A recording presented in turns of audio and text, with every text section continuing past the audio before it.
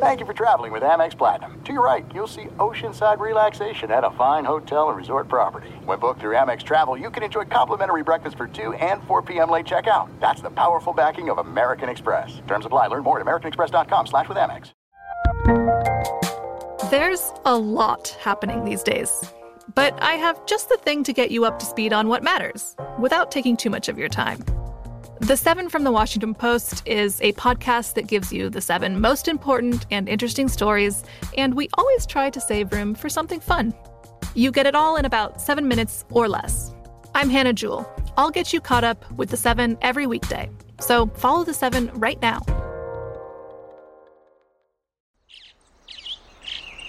Getting ready to take on spring? Make your first move with the reliable performance and power of Steel battery tools. From hedge trimmers and mowers to string trimmers and more, right now you can save $50 on select battery tool sets. Real Steel. Offer valid on select AK system sets through June 16, 2024. See participating retailer for details.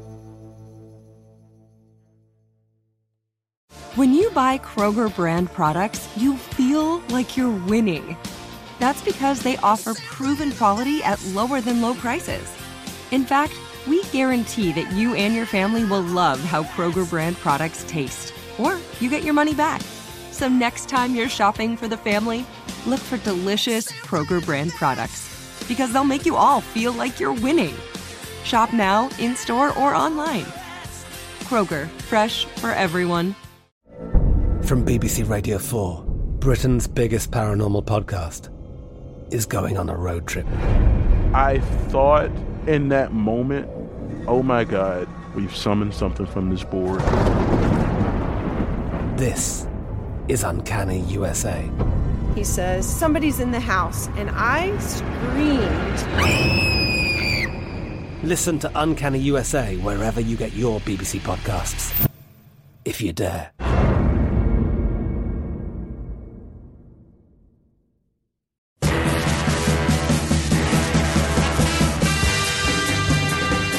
Hello and welcome to the MMQB NFL podcast. I'm Kerry Gramling. And I'm Connor Orr.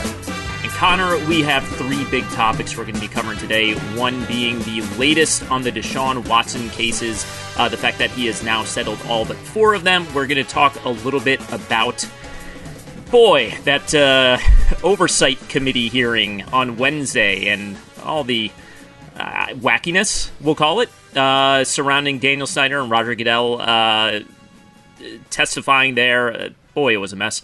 And then, of course, the retirement of an all-time great. I'm just going to tease it like that, as if people don't follow organized football and don't know who we're talking about. Maybe you'll stay tuned in. But for all of this, we are bringing in our good friend, NFL insider of Sports Illustrated, Albert Breer. Albert, this was... it's fun is probably not the word for the last 2 days, but it's been a lot. It's been a lot unfolding here on a lot of different angles. I'm trained to get bad news this time of year because this is always when we're all on vacation. Late June, early July. I believe Connor's probably more up on this than me because he used to cover this team, but I think that this was the period of time when Jason Pierre-Paul blew his hand off with fireworks. So there's always some things that happen in late June and early July that I would say fall into the bad news bucket, and some of them are more grim than others, no question about it. Players used to always, I remember when we used to break camp, like mandatory mini camp going into the summer, and the attitude was always don't you guys ruin my summer, from players to media, don't you do something to mess up my summer. And I'm sitting here thinking, don't you do anything to mess up my summer. I don't want anything to do with you. If I'm writing about you this summer, it's because you did something bad, not me. I'll never forget, where I was when Steve McNair died, because it was 4th of July, I was at a cookout, and I was still pretty early covering the NFL then. I think it was 08, 09, somewhere in there. And the potential to sort of get pulled out of things happens, and like I said, some of them are like JPPs, and then you have others that are a little bit more grim than that. But yeah, there's definitely, Connor, there's that speech that I think every coach gives them, on their way out, which is, don't be an idiot, basically, in no uncertain terms. Yeah. When really, everyone should just build that Simpsons movie bubble. I know that Gary doesn't like post 1996 Simpsons, but like Simpsons movie, was that? We all saw the movie, though. Yeah, you saw the movie, right? I agree. Like, I think the Simpsons fell off. I remember I was in college from 98 to 02, so I remember the Simpsons fell off when I was in college, but everybody went and saw the movie. Yeah, I mean, the movie was it was a celebration of it. It wasn't good, but it kind of honored it. It was okay. Yeah, trap them all in the bubble. Don't let them leave. Right. That's really keep everybody on the hamster wheel. Something about Homer on a motorcycle. He Evil Knievel's the bubble to get out. Do you remember? Yeah. And then rides classic sitcom stuff. Womp womp. Anyways, we're gonna get lighter as the show goes on, and also Albert is going to take America's least favorite quiz show, more than 4 but fewer than 6 questions at the end here. But we're gonna start with the Deshaun Watson news.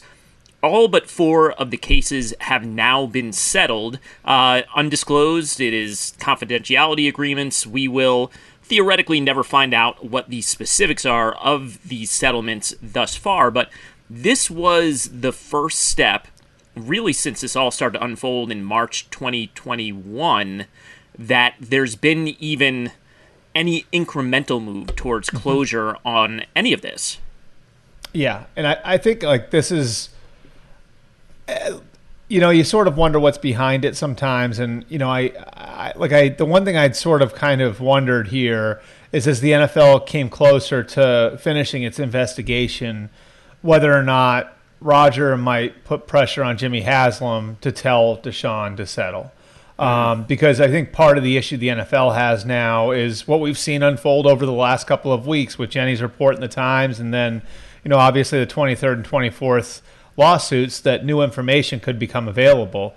And the only way that they could, I think, feel comfortable that there was going to be some level of closure here is if these cases started to get settled. So you do wonder, like, after he was so adamant, over the last few months, really the last year and a half, that he wanted to clear his name, what prompted the settlements now, and whether or not it was something like what almost happened in November or in October, when potential trade to the Dolphins got them close to settling all the cases too. Yeah, and we should point out, a settlement is not necessarily an admission of guilt, much in the same way that the grand jury no bills was not an exoneration of him, which, by the way, Houston District Attorney Kim Ogg said on a podcast. Boy, where's the time go here? I guess that was late last week or early this week. I'm not sure anymore. This all just goes in slow motion. But that was Mike Meltzer's podcast, by the way. Mike Meltzer's a good dude down in Houston.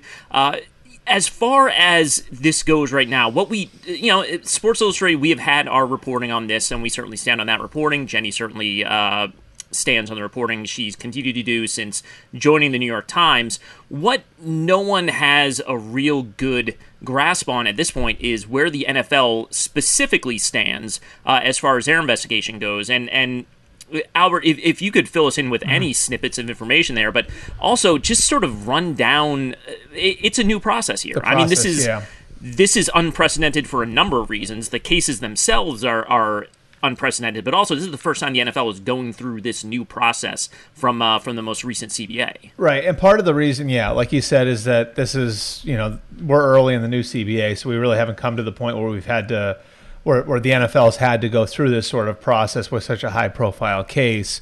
And, part of it was like the NFL didn't want to be judge, jury, and executioner anymore, and this, stems back to the Ezekiel Elliott case, and Jerry Jones basically saying, what are we doing? Kind of trying to get ahead of the law on this stuff. And I think the NFL had gone through enough PR issues over the last 7 or 8 years trying to play judge, jury, and executioner that the idea was to hand it off. So that's what they've done. And, really the way the process breaks down, the NFL's lead investigator, Lisa Friel, she runs the inquiry into Deshaun Watson. She has her findings. She presents her findings to Watson's camp, to the NFLPA, to the NFL. Then she passes the case to Sue Robinson, who is a former U.S. district judge, and district court judge, and she then hears the cases of both sides. Then she makes a recommendation on punishment. If there is no punishment, if she finds that there's no violation, then the case is over. If there is a punishment, then Roger Goodell or his designee step in, and then they have the power to alter the punishment one way or another. Both the league and then the union have the ability to appeal that decision after that, and then you get past that, and the final decision is rendered. So it's I think, more complex, I'd say more drawn out process than it's been in the past. But the idea is that it might be more fair because you've got an independent party making a decision on that. As for where this is right now, Gary, I would say, the big date that was sort of, over the last month or so that's been pointed out to me is June 30th, which is the deadline for pretrial discovery. Mm-hmm. I would say with the settlement of these cases, and the reason you'd wait for that deadline is because then I think you feel comfortable that the most information is available, right? I'd say that that deadline becomes less relevant now with 20 of the 24 cases settled. That said, I don't have a calendar in front of me. Is it 22nd? That's 8 days away. Yeah. So that's why I think I've been pretty consistently saying that I think a decision is going to come at some point in July. Okay. And just backing up slightly, the appeal would go to Goodell, right? Like if one side, I guess it would be weird if the NFL appealed its own final ruling, but the PA would have to appeal. That's in there. Yes, the appeal goes to Goodell. It's in there because it could be a designee, and Roger could well decide here. And I don't know. I don't think this decision has been made yet, but Roger could well decide. You know what? I don't think it's right that I have this decision, or he may just not want to make the decision. Because of the issues they've had making these sorts of decisions in the past, and he could certainly appoint a designee. In which case, Sue Robinson's decision would then go to the designee, and the designee would make the decision, and the designee would be the one that would be responsible for the appeals after Sue Robinson's decision. Not to make light of any of this, but wouldn't that be the most corporate move in the history of corporate bosses? Is like the punishment is ready, like Roger Goodell has to weigh in, and then he just calls like the summer intern. He's like, "Hey, do you want to handle this? I'm gonna, it'll look real good on your LinkedIn." I just thought, oh man, I had a chiropractor's appointment that I can't move it. So if you wanna just finalize the Deshaun Watson suspension, I'll be down the road. You could always text me. Good luck. I think it's honestly, I do wonder if that's in play, or if because you look at this two ways. Does Roger think this is something that requires my involvement because it's such a serious, that the accusations are so serious and the evidence is so vast, that Roger feels like I need to take care of the league here. I need to make sure this decision's the one that I need to make 100% sure that the decision that's made here has our fingerprints on it, right? Or does he look at it and say, we've gotten ourselves into a lot of trouble in the past. We botched the Ray Rice situation. We botched the Greg Hardy situation. We botched the Josh Brown situation. We don't want to be involved in these anymore. And he just goes and says, I'm going to appoint a designee and we're good. I think the idea that either thing could happen, to me, there's logic to both of them, Yeah, you could... Right? Does Goodell want this to be a legacy-defining moment? And I know that he wants to see the NFL through a certain period of time that will take him beyond the public's recollection of Deshaun. Yes, we all remember Ray Rice, but, how much of a factor is that in his overall legacy? I'm not sure, and I think Goodell wants to work until even the Deshaun thing is behind him, but something else will come up inevitably. The NFL is a microcosm of our population, and so I think that it's going to be interesting to see how he views this personally. Is this a legacy play, or is this I'm leaving the NFL in a better place because I'm not the one, or my predecessor is not the one that's going to be kind of jerking around with this stuff? And could it be affected too by what Sue Robinson decides, because if like the league's already asked for a year suspension, or it's at least in that ballpark. That's what I've been told. I know Mark Maskey at the Post reported that. And so if Sue Robinson comes down and says it's going to be a year, then does he go one way? And if Sue Robinson says, no, we're going to go 6 games here, does he go another way as far as how he handles that last part of the process? I think that part of it's interesting too. Do you want to hear my chaos theory on it? Can I espouse this? We're a reputable news outlet. Time to throw some shit against the wall.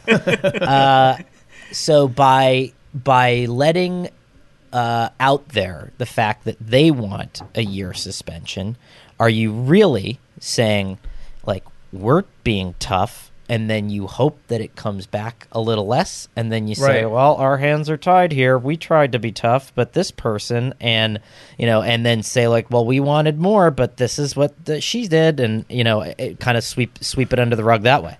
For those people that haven't been paying as close attention to this, the PR war is already underway. Yeah. I mean, like, the NFL has gotten it out there and made it public that they want a year. The NFLPA has got it out there that they think that would be unfair based on what happened to Jerry Richardson and Robert Kraft and Jerry Jones, right? Like, they've put those 3 names out there. So, like, if you're really paying close attention to what's going on here, and I think you guys would agree with this, it's pretty clear that both sides think it's important that they get their side of the story out. The NFL wants to make itself look like it's being tough and being, and having a zero tolerance policy when it comes to this stuff. And the union is basically explaining why it would argue with such heinous accusations out there for Deshaun Watson not being disciplined at all. And so both sides have already gotten their side of they've both gotten their angles out there. Now it'll be interesting to see how Sue Robinson looks at all of it. The thing that's interesting to me from a PR standpoint is I don't think your sort of average casual fan who's going to weigh in on this, everyone's going to weigh in on it. I don't think they realize that Sue Robinson exists. I think those of us who cover the league realize that. But I think whatever comes down, what I'd be curious to see how this kind of unfolds is, will we know what Sue Robinson specifically ruled? Will we know if the NFL, if it's a case where Sue Robinson said 8 games, the NFL said, on appeal we're going to do a year, will we know about those machinations, or will this simply be a matter of we'll just see the final product? Because I don't think anyone will differentiate between Roger Goodell and not Roger Goodell's when the final number comes out. I think what you're asking, Gary, it depends if it benefits somebody, right? Yeah. If it benefits somebody to have how the sausage was made out there, well, then the process of getting the sausage made will be in print somewhere, right? I think that's what it boils down to. If there's some level of agreement or compromise, then I think they'll probably work to keep all of it private, And if this is, and sometimes these cases are handled that way, where there is like a de facto settlement, right? Like where it's like the NFL could offer like a plea bargain, more or less, and say, listen, here's what we're thinking. If you take this now, we'll close the book on it. And that could happen. That's happened in cases in the past. I think to some degree that's what happened with the Roethlisberger case. It'll be interesting to see if that happens, because if that doesn't happen and there's disagreement to the very end, well, then you would think that it would be of either side's benefit to get their story out there. I hope there's another TikTok. What was the Wall Street Journal story inside the Goodell thing where there was pizza and nobody ate the pizza? Do you remember what I'm talking about? Oh, yeah. Which one was that? Rings a bell. Yeah. I can't remember what that was. I forget what... no, it was no one ate the pizza before Goodell had grabbed a slice or something. I don't think... Because Goodell... I think the point was that Goodell was so worked up that he couldn't eat the pizza. And because Goodell wasn't eating the pizza, nobody ate the pizza. And which, like... Cold. I mean... Which, by the way, like, I don't care who you are. If I'm in a conference room and I'm staring at just slowly decaying pizza and nobody's touching it, like I'm the fire starter there. I'm getting that pizza. Was it like 5 boxes like sitting in the middle of the conference table, or was it just one pizza? Do we know? Goodell had him in his lap. Like, because if there was a limited supply of pizza, that could change the dynamic, you know? Yeah, like You could whereas if argue there's that, like 5 boxes stacked there, you might feel more at liberty to go get a piece, you know?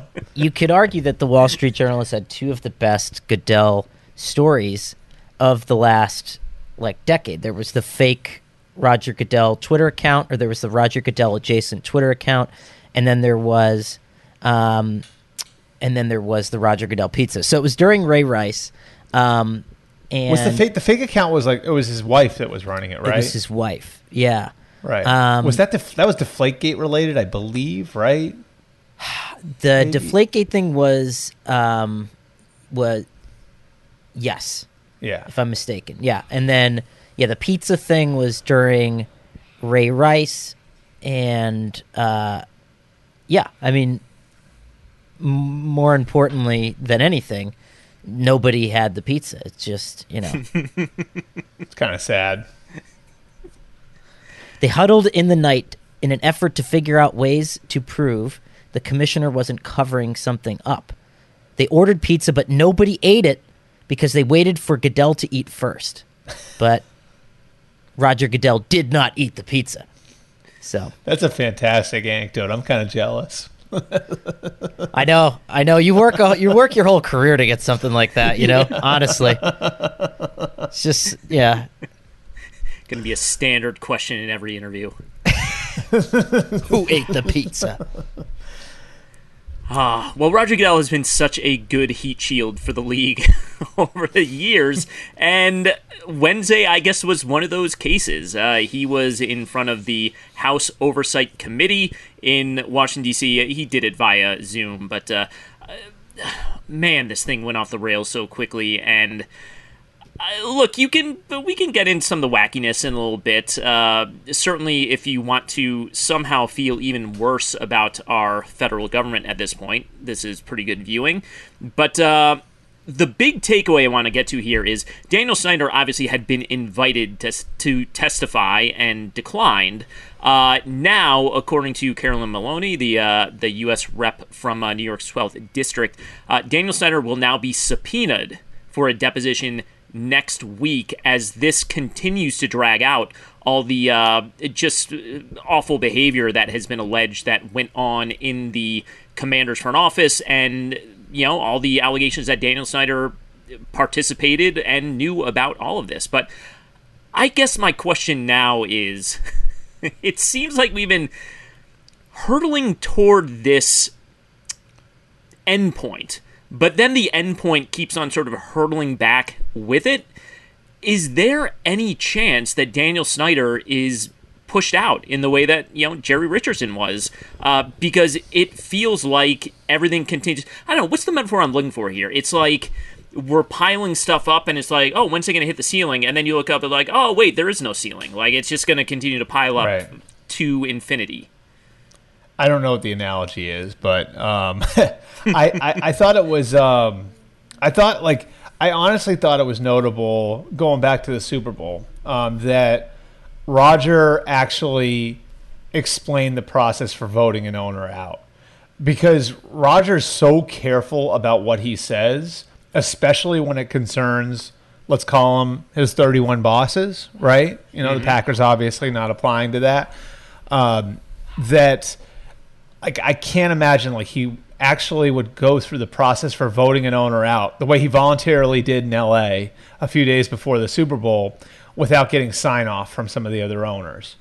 Now, my understanding is they haven't come close to the idea of actually sitting down and having a vote, because I don't think any other owner wants to set that precedent. I don't think. I mean, these guys all have dirt under their fingernails. They don't want other people digging through their trash. I don't think that they want to go through the process of voting one of their own out. But that doesn't mean they're above trying to pressure him and try to raise the temperature in the room to the point where Daniel Snyder would feel the amount of shame it would take to sell a team. And that, obviously, that threshold is a lot higher in this case than it was in the case of Jerry Richardson. What Jerry Richardson did was horrible too. You can say this for him.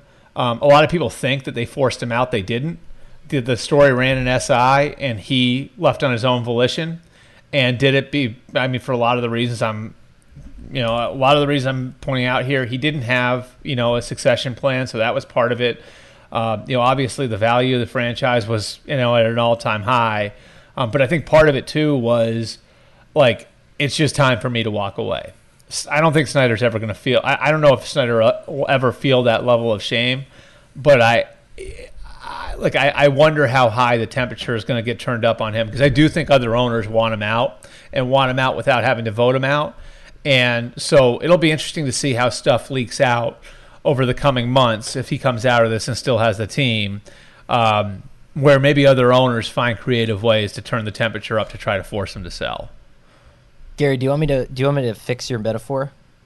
Yeah, please. I think I nailed it, right? So what's going on here is sort of like my dishwasher in college, or my sink in college, right? Yep. And, it's like the first time in your life that you live with roommates and someone isn't doing your dishes for you, and, like, they start to pile up, and you're just like, well, I mean, we can't physically use the sink. Somebody is going to have to wash these dishes. And no, it's just you figure out ways to shove more stuff into the sink, and then it just keeps getting higher and higher until one day we just say, let's just throw away all the dishes. No, right? You know what the breaking point is like, it's like it turns into like a Jenga tower, right? Yep. Like where you don't want to be the one who puts the dish on top, just knocks a bunch of others off, and now all of a sudden there are broken dishes everywhere. So that's the breaking point. It's like the Jenga tower. You know what I mean? For us, it was. I'll never forget this. So it was this mass of disgusting,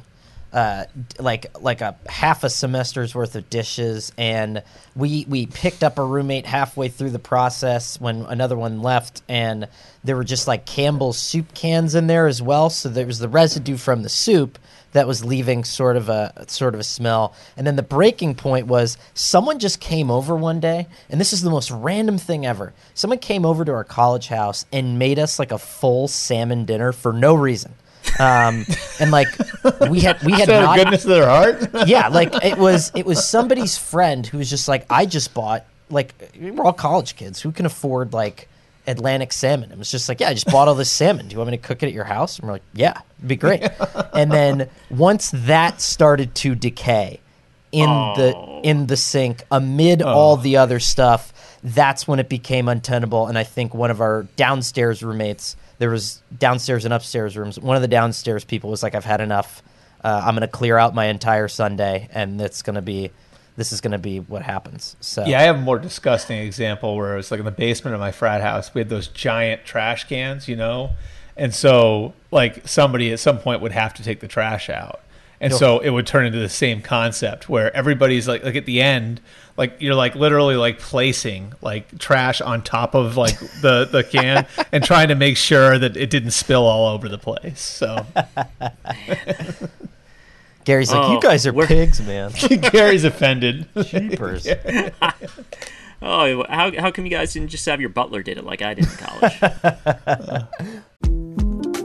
The 2024 presidential campaign features two candidates who are very well known to Americans. And yet, there's complexity at every turn. Criminal trials for one of those candidates. Young voters who are angry. The Campaign Moment podcast from the Washington Post gives you what matters. I'm Aaron Blake, and I'm covering my 10th election cycle. My colleagues and I have insights that you won't find anywhere else. So follow The Campaign Moment right now, wherever you're listening. This is it. We've got an Amex Platinum Pro on our hands, ladies and gentlemen. We haven't seen anyone relax like this before in the Centurion Lounge. Is he connecting to complimentary Wi-Fi? Oh, my! Look at that! He is! And you will not believe where he's going next. The Amex dedicated card member entrance for the win! Unbelievable! When you get travel perks with Amex Platinum, you're part of the action. That's the powerful backing of American Express. Terms apply. Learn more at americanexpress.com/withAmex. Spring is a time of renewal, so why not refresh your home with a little help from Blinds.com? We make getting custom window treatments a minor project with major impact. Choose from premium blinds, shades, and shutters. We even have options for your patio, too. Blinds.com invented a better way to shop for custom window treatments. There's no pushy salespeople in your home or inflated showroom prices. Our design experts can help you find the perfect window treatments on your schedule. We'll even send free samples directly to you. Plus, we can handle the measuring and installation for you. Unlimited window treatments installed for just one low cost. And with Blinds.com, you'll always get transparent pricing. No hidden fees. Our free shipping and 100% satisfaction guarantee can put the spring back into your step and into your home, too. Shop Blinds.com right now and save up to 45%. Up to 45% off for a limited time at Blinds.com. Blinds.com. Rules and restrictions may apply. Hey guys, this is Matt Jones, Drew Franklin from the Fade This podcast. We got a great episode coming up, picks in all the sports, football, basketball, we do them all, but here's a preview of this week's episode. Do you think it's more embarrassing to dye your hair or to have hair plugs? I don't think either are embarrassing if you're not trying to conceal it and act like you didn't. Okay, so you think if you just come out and go, I got hair plugs.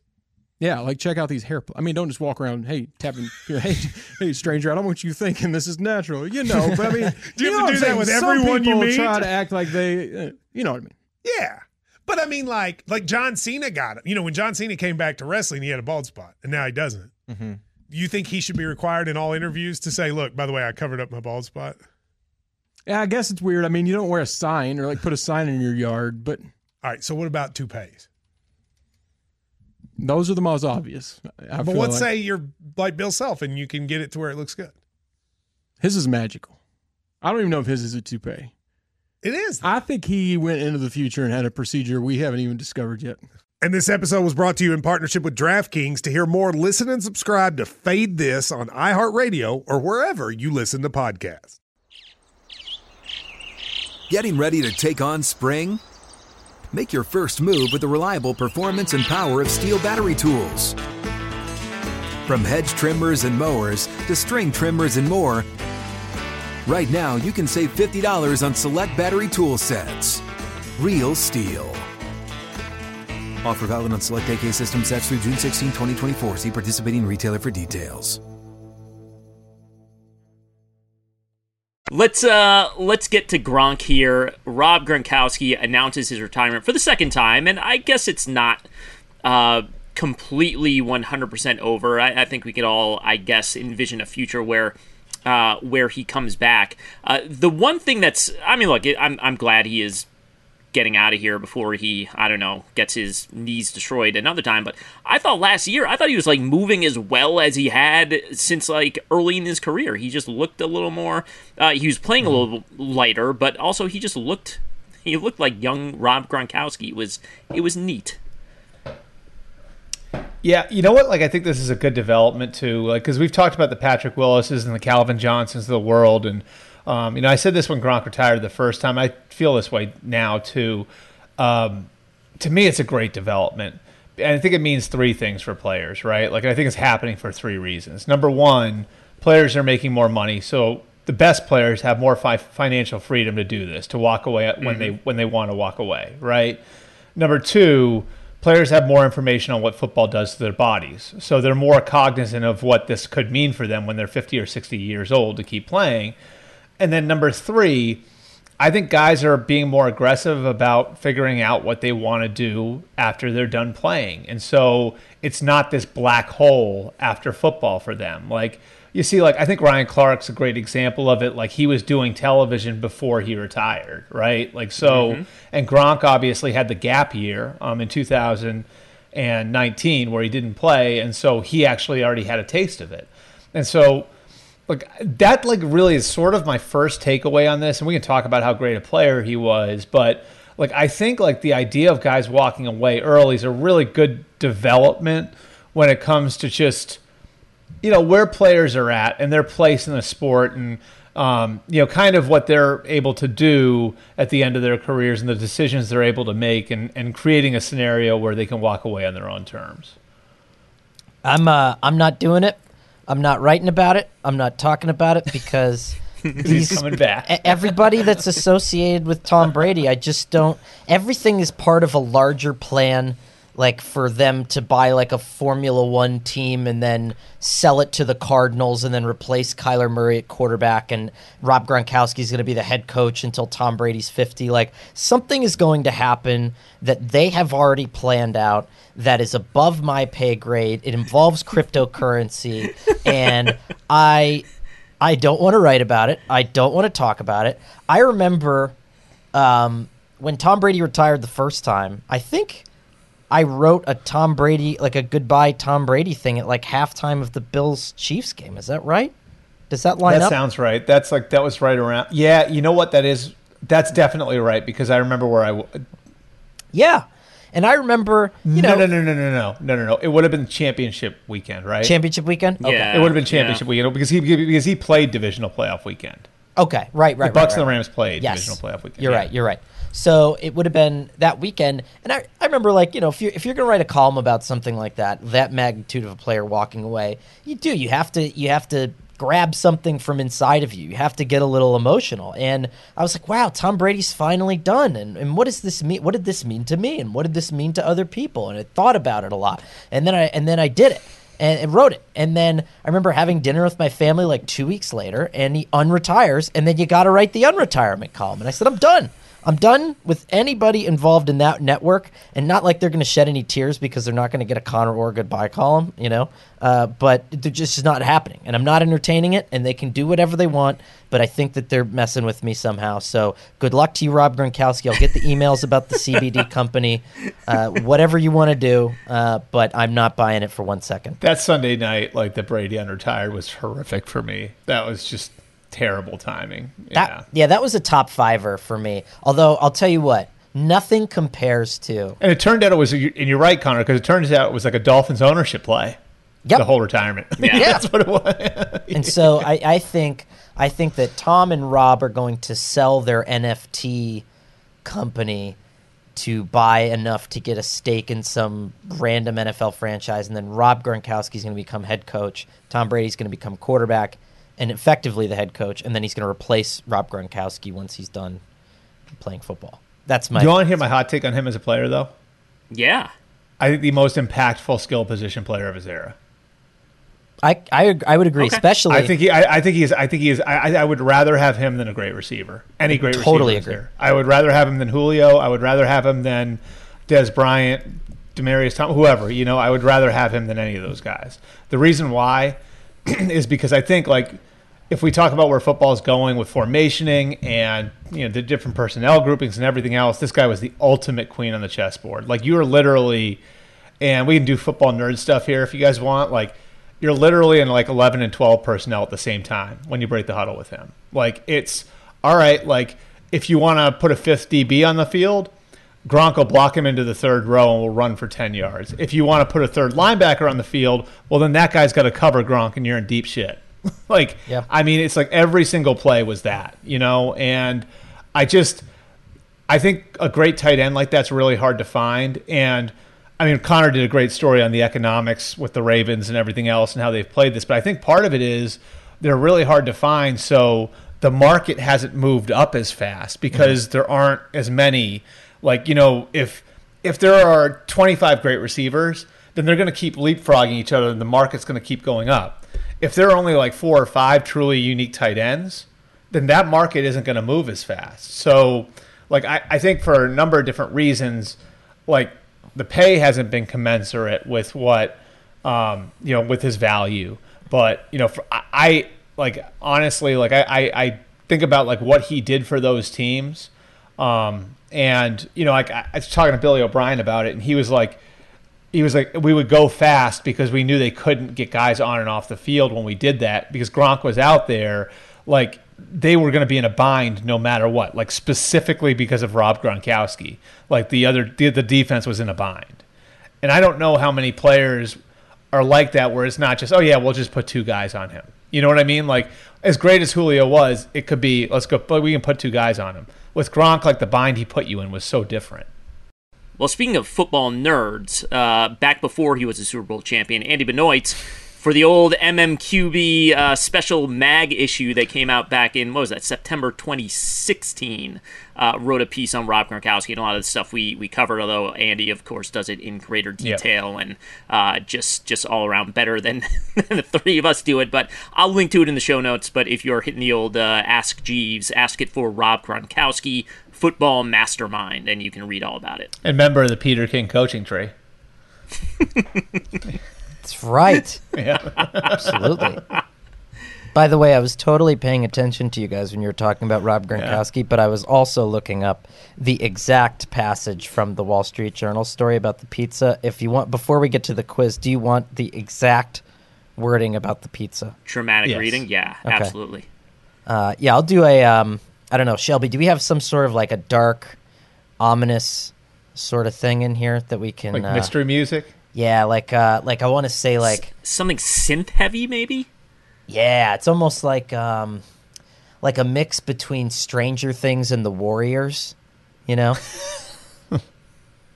That's pulling from two very different eras. Shelby, come on. Although I guess like where Stranger Things was set, like maybe there is some crossover. Like, yeah, Shelby, come on. Don't you just have that off the top Shelby, of your mind? Yeah. Could you find that in 4 seconds, please? Oh, okay. Yeah, this is good. This is good. Late into the night on September 10th, executives in the NFL conference room brainstormed over ways to prove the commissioner wasn't covering up for Mr. Rice.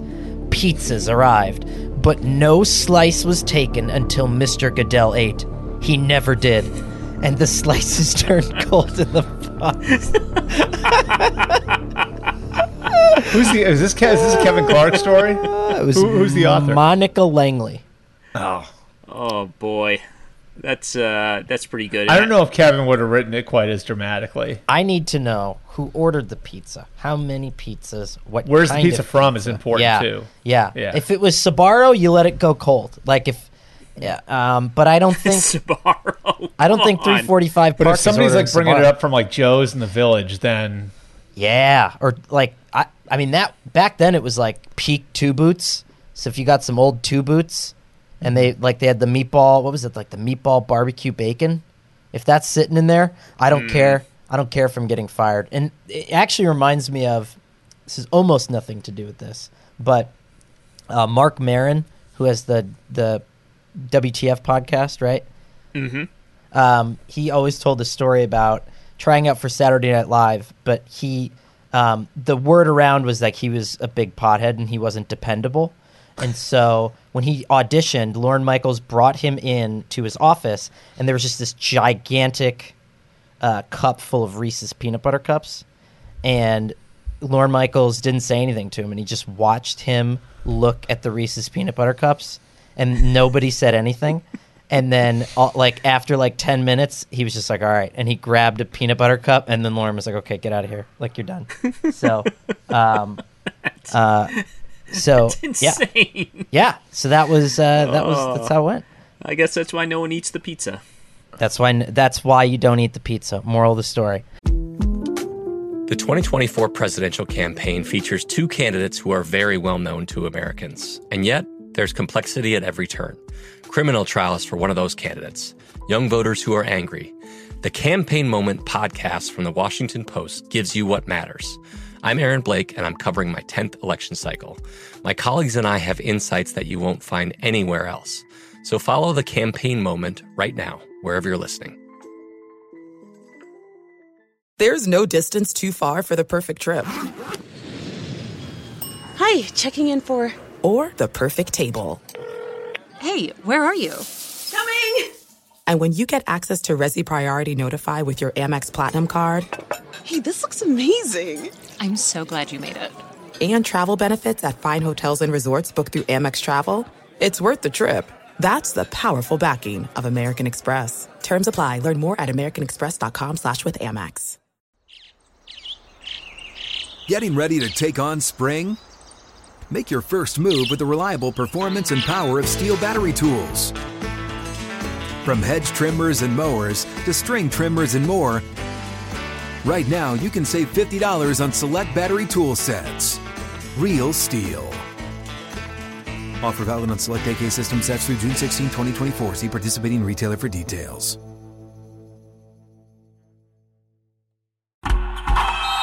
Oh, such a clutch pickup, Dave. I know, right? I was worried we'd bring back the same team. Oh, no, I meant those blackout motorized shades. MVP of the room. Blinds.com made it crazy affordable to replace our old blinds. Hard to install? No, it's easy. Even you could do it.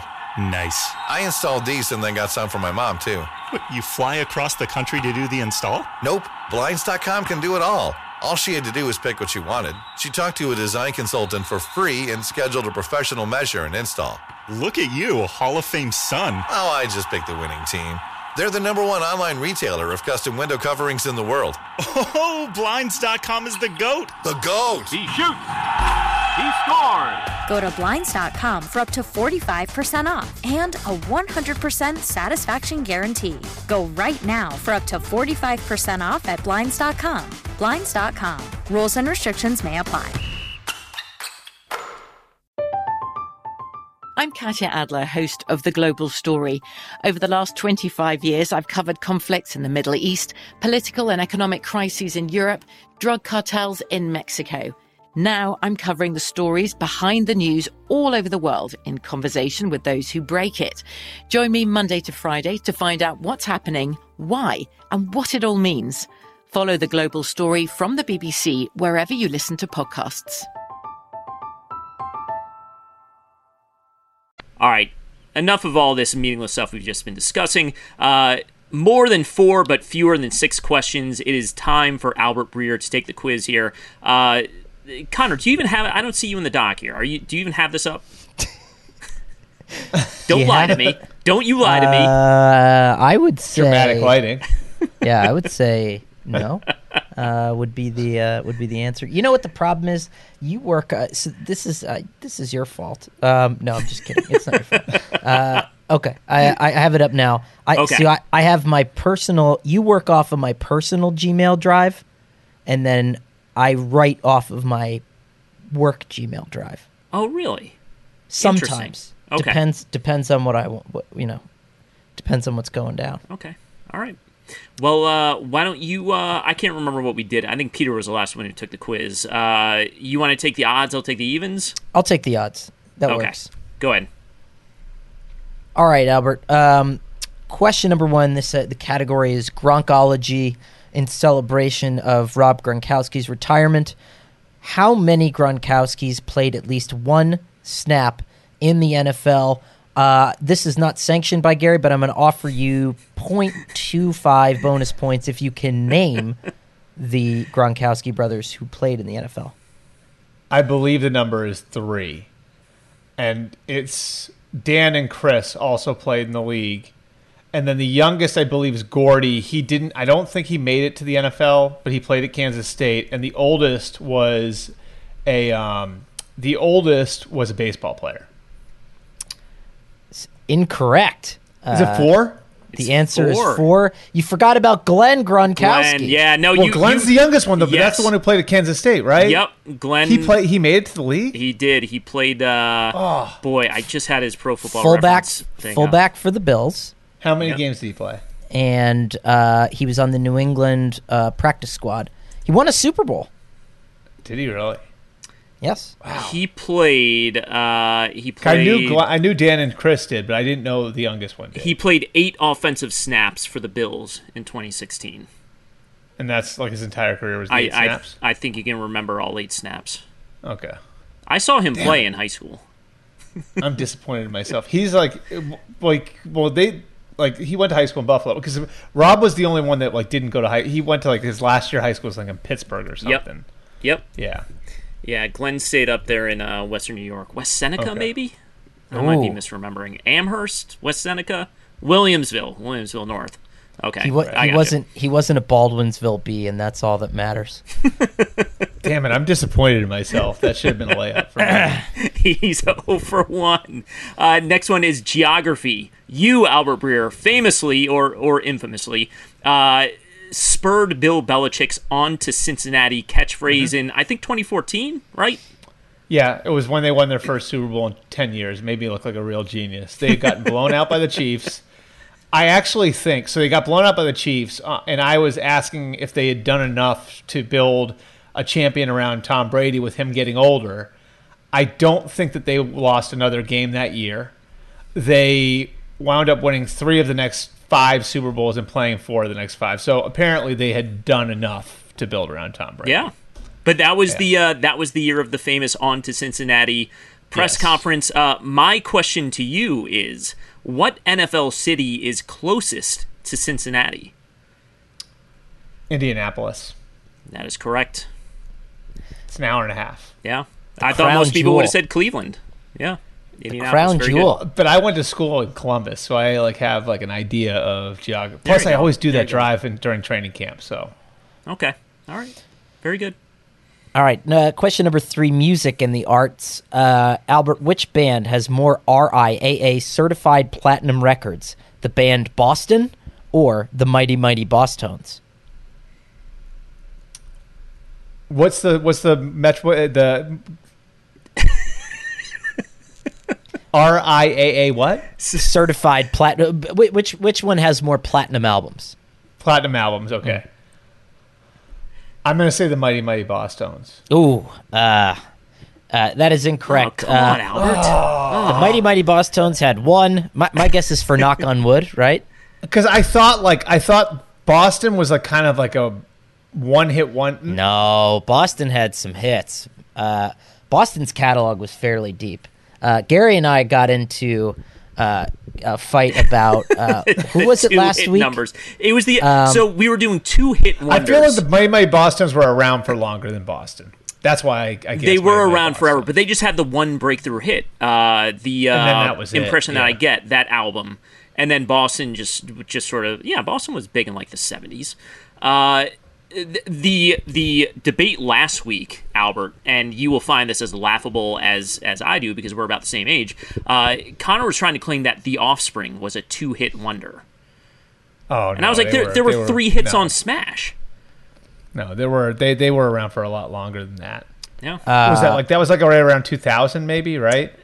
It was Come Out and Play was mid 90s. I want to say 94, 95. Really? I think they were that far back. I think so.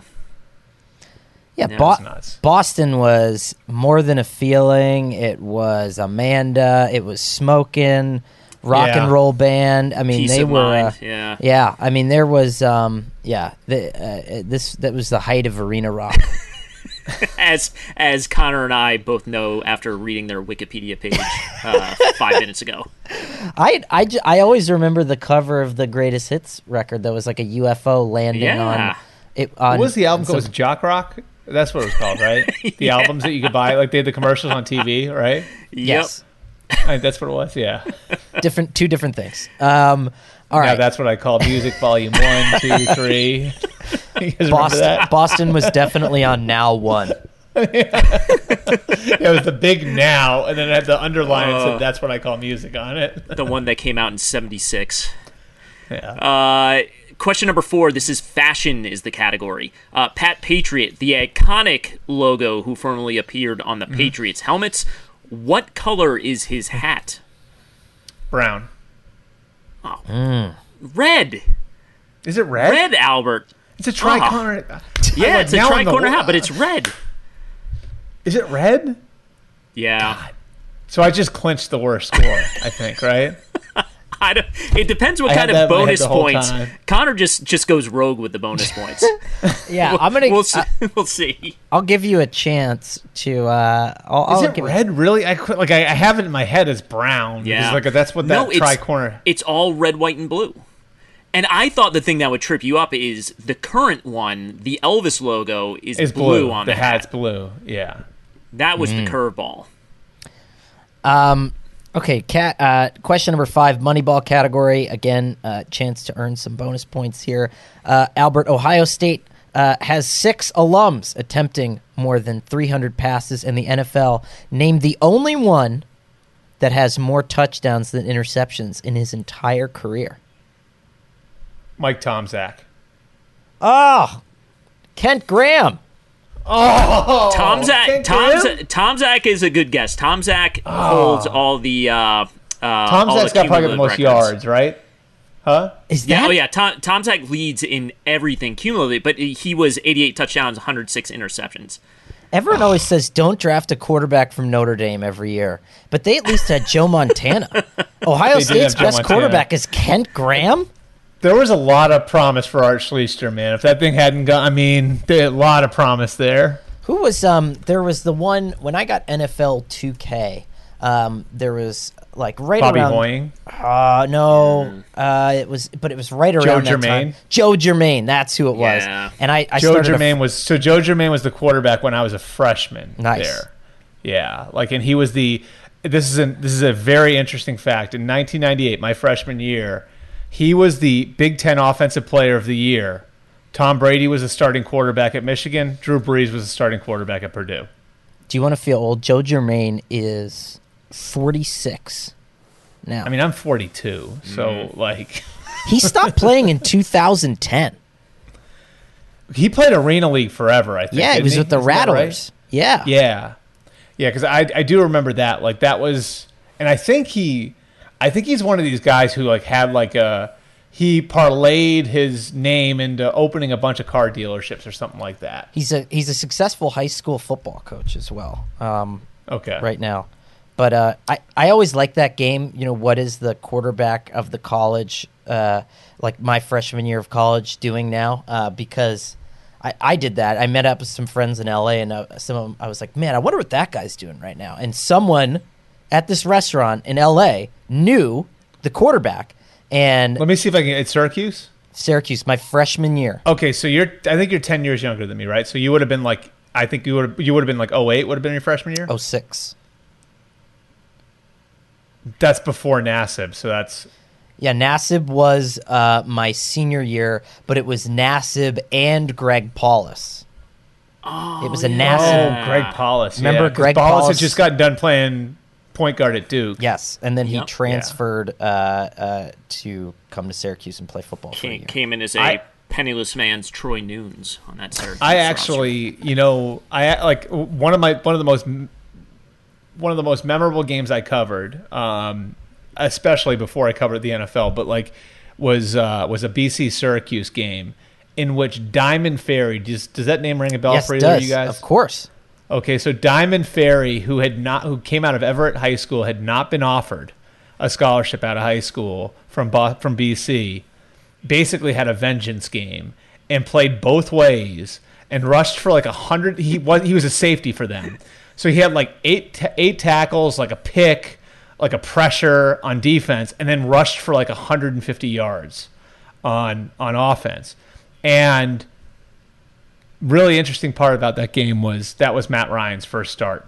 Wow, as a college player. Yeah. That's a good factoid. So that was, my pre-NFL days, that was a pretty memorable one to cover. And my 1 year covering Boston College football before I started covering the Patriots. Very cool. Yeah, Diamond Ferry. When I found out about and I actually don't know if I can even say this, so I will. We can't. Let's not. Well, whatever. I don't think you've given us the name of the quarterback yet, though. So, so I brought the player's name up, and then someone's like, "Yeah, he's like a Navy SEAL." And I was like, "What?" And he's like a black ops fighting machine now. Pretty sweet. Before you name the guy, I'm sure I'm going to kick myself for not knowing it because around then, 2008, I was playing a lot of NCAA football on EA. So were you playing with Syracuse? I'll tell you what. There was nothing that got you to know those rosters better because you go and download all of them, whatever they have the memory cards or whatever. And there were some holes in the walls of my apartment from throwing controllers, playing against my buddies, and everything else. Who's the quarterback? Andrew Robinson. That name does sound familiar. That's interesting. Huh. So that would have been between Nunes and Nassib. Yeah. Because Nunes was wasn't Nunes the immediate successor to McNabb, or am I wrong about that? Yes, Nunes was, because I was there for McNabb, and Nunes started, I think he was a sophomore when I graduated, so it would have been I think 03 was his last year. Okay. That's really it. It goes Nunes to Nassib until the next... the next kind of okay dude who will emerge as their quarterback. Ryan Nassib my two were Joe Germain and Steve Bellisari, and Then Steve Belisari, my senior year, got a DUI outside of a bar down the street from my house, and he wound up. And then Craig Krenzel got his first start because of that. Craig Krenzel wound up winning the national title next year. Oh, wow. I'm on the Syracuse starting quarterbacks page. Andrew Robinson, Cam Dantley, Perry Patterson. Gary, do you remember Perry Patterson? I remember Perry Patterson, absolutely. That name sounds familiar. Wasn't he big? He was a huge, right? Wasn't he? He was a big dude. I think he spent a camp with the Bills, I think, after he was done.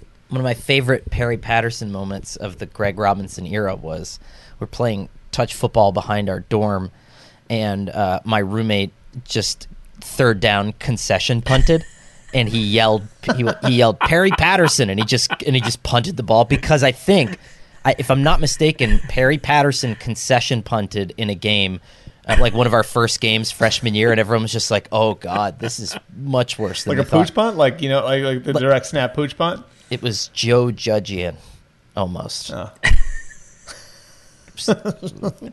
God, that's a bad thing to have your name associated with. It is, Joe. And it's not fair. It's not fair. Joe is in like 5 years is going to be the head coach of the Seahawks and win like 11 Super Bowls, and we're all going to feel like idiots. Yeah, because that Giants team was really bad. It was really bad. He's going to be head coach of the Seahawks with Tom Brady at quarterback, Julian Edelman at receiver, and Rob Gronkowski at tight end.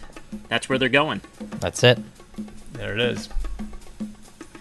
The MMQB NFL podcast is Connor Orr and me, Gary Gremling. We are produced by Shelby Royston. SI's executive producer of podcasts is Scott Brody, and our senior podcast producer is Dan Bloom. Mark Mravik is emeritus editor of the MMQB. Super Bowl champion Andy Benoit is the founder of the MMQB NFL podcast.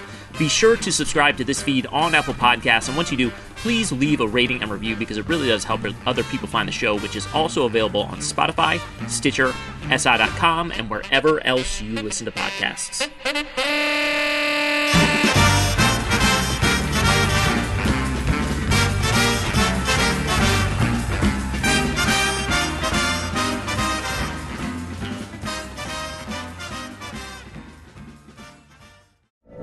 From BBC Radio 4, Britain's biggest paranormal podcast is going on a road trip. I thought in that moment, oh my God, we've summoned something from this board. This is Uncanny USA. He says, somebody's in the house, and I screamed. Listen to Uncanny USA wherever you get your BBC podcasts, if you dare.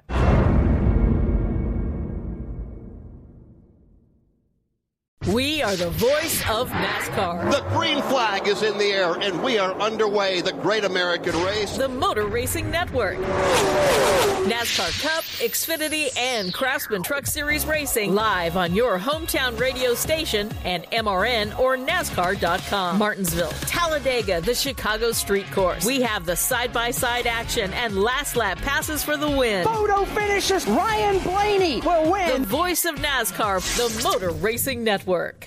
Xumo Play is your destination for endless entertainment. With a diverse lineup of 350 plus live channels, movies, and full TV series, you'll easily find something to watch right away. And the best part? It's all free. Love music? Get lost in the 90s with iHeart 90s, dance away with hip-hop beats, and more on the iHeartRadio music channels. No logins, no signups, no accounts, no hassle. So what are you waiting for? Start streaming at play.xumo.com or download from the app and Google Play stores today. All you can stream with Xumo Play.